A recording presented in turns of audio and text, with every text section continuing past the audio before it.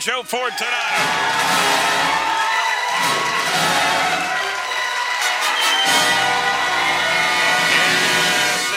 We're going to film school with film professor Joe Fortunato with us on 93.5, 1590 WAKR. And today we go back to 1977 with the release of Star Wars. And Joe, that's enough intro, my friend. Where do you want to start with Star Wars?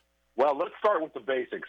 Good morning, Ray. And we've got a big one today. And Star Wars was released on May 25th, 1977. So we're actually celebrating its 45th anniversary this last couple of weeks. Hard to believe, but probably few movies in history have made such an impact as Star Wars. It's number 13 on the AFI 100 list. It won 6 Oscars. Most of them were technical, but it did win Best Score for John Williams. It was nominated for Best Picture, Best Director, and such. It had an estimated $11 million budget, which is pretty low, even by those standards at the time. It went on to gross over $300 million domestically, and that's the first movie ever to make it over the $300 million mark. And one more sort of point to show how big it was, it's actually the second most attended movie of all time in North America, with 178 million tickets sold. That would equate to about $1.5 billion in ticket prices today. The only movie to have more tickets sold is Gone with the Wind. Wow. You know, Joe, that was the first movie I recall that I ever went to the movie theater twice to see the movie with Star Wars. Well, it's funny you say that because I ended up seeing it 10 times in the theater. Okay. And, you know, it's right. I was 10 years old at the time. It was right in my wheelhouse. In fact, probably most everybody in my generation was affected by it. I saw it. Long-time people in Akron will remember the Akron Square Cinema 6 is where I saw it 10 times that summer and many times since.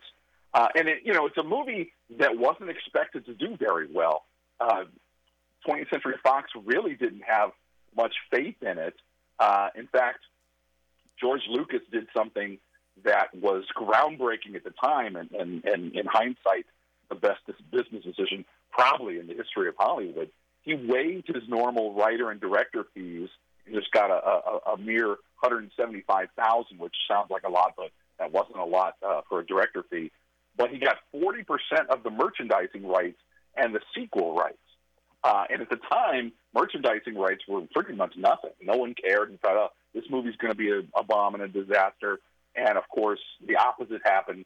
And Lucas made more money on merchandising and toys than he did ever on the films. In fact, the money that he made through merchandising really allowed him to be an independent filmmaker for the rest of his career. And the sequels, although they were distributed by studios, he pretty much funded on his own.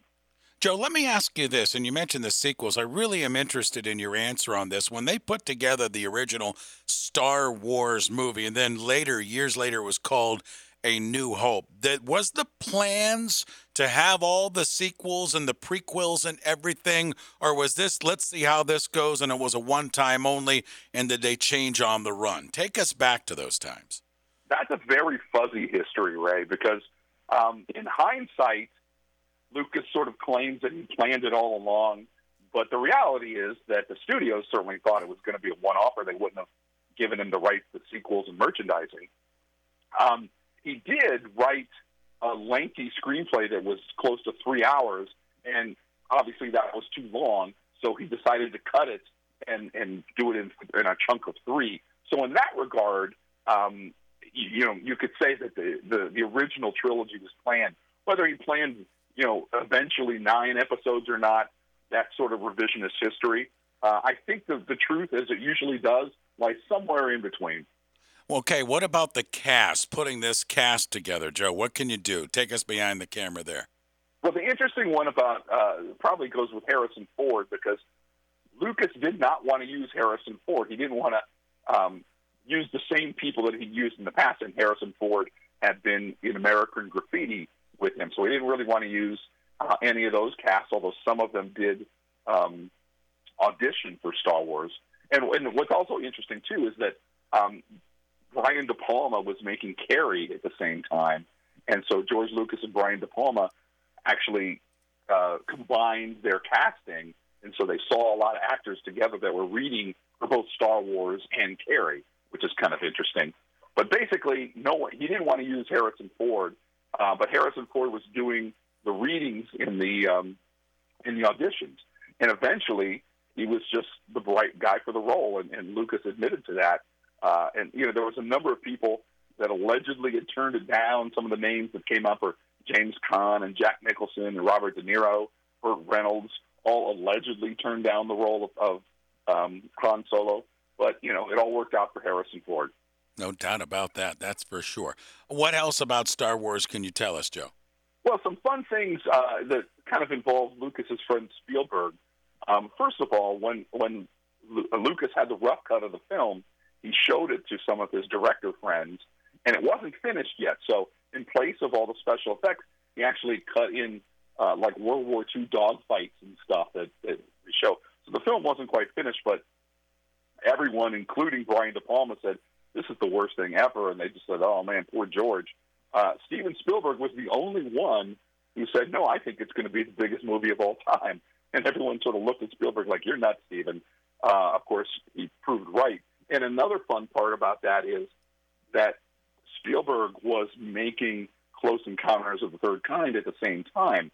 And so when Lucas visited him on set, they sort of were kind of saying, oh, your movie's going to be better than mine. No, your movie's going to be better than mine. They said, hey, let's put some money on it. And they exchanged points. And when I say that, I mean deal points, so percentage of the profits. So Lucas gave Spielberg 2% of the profits on Star Wars, and Spielberg gave Lucas 2% on Close Encounters. And, of course, Spielberg has been making money on Star Wars ever since. Joe Fortunato with us, of course, film professor. We go to film school each Friday at this time. He's looking at Star Wars. Joe, anything behind or the story pertaining to James Earl Jones and the selection of him as the voice of Darth Vader? Anything you can tell us on that side? Well, what's interesting about that is that George Lucas actually wanted Orson Welles to be the voice of Darth Vader, but he thought his voice would be too recognizable, and he probably was right. But James Earl Jones initially didn't want credit because he wasn't sure how it would affect his career.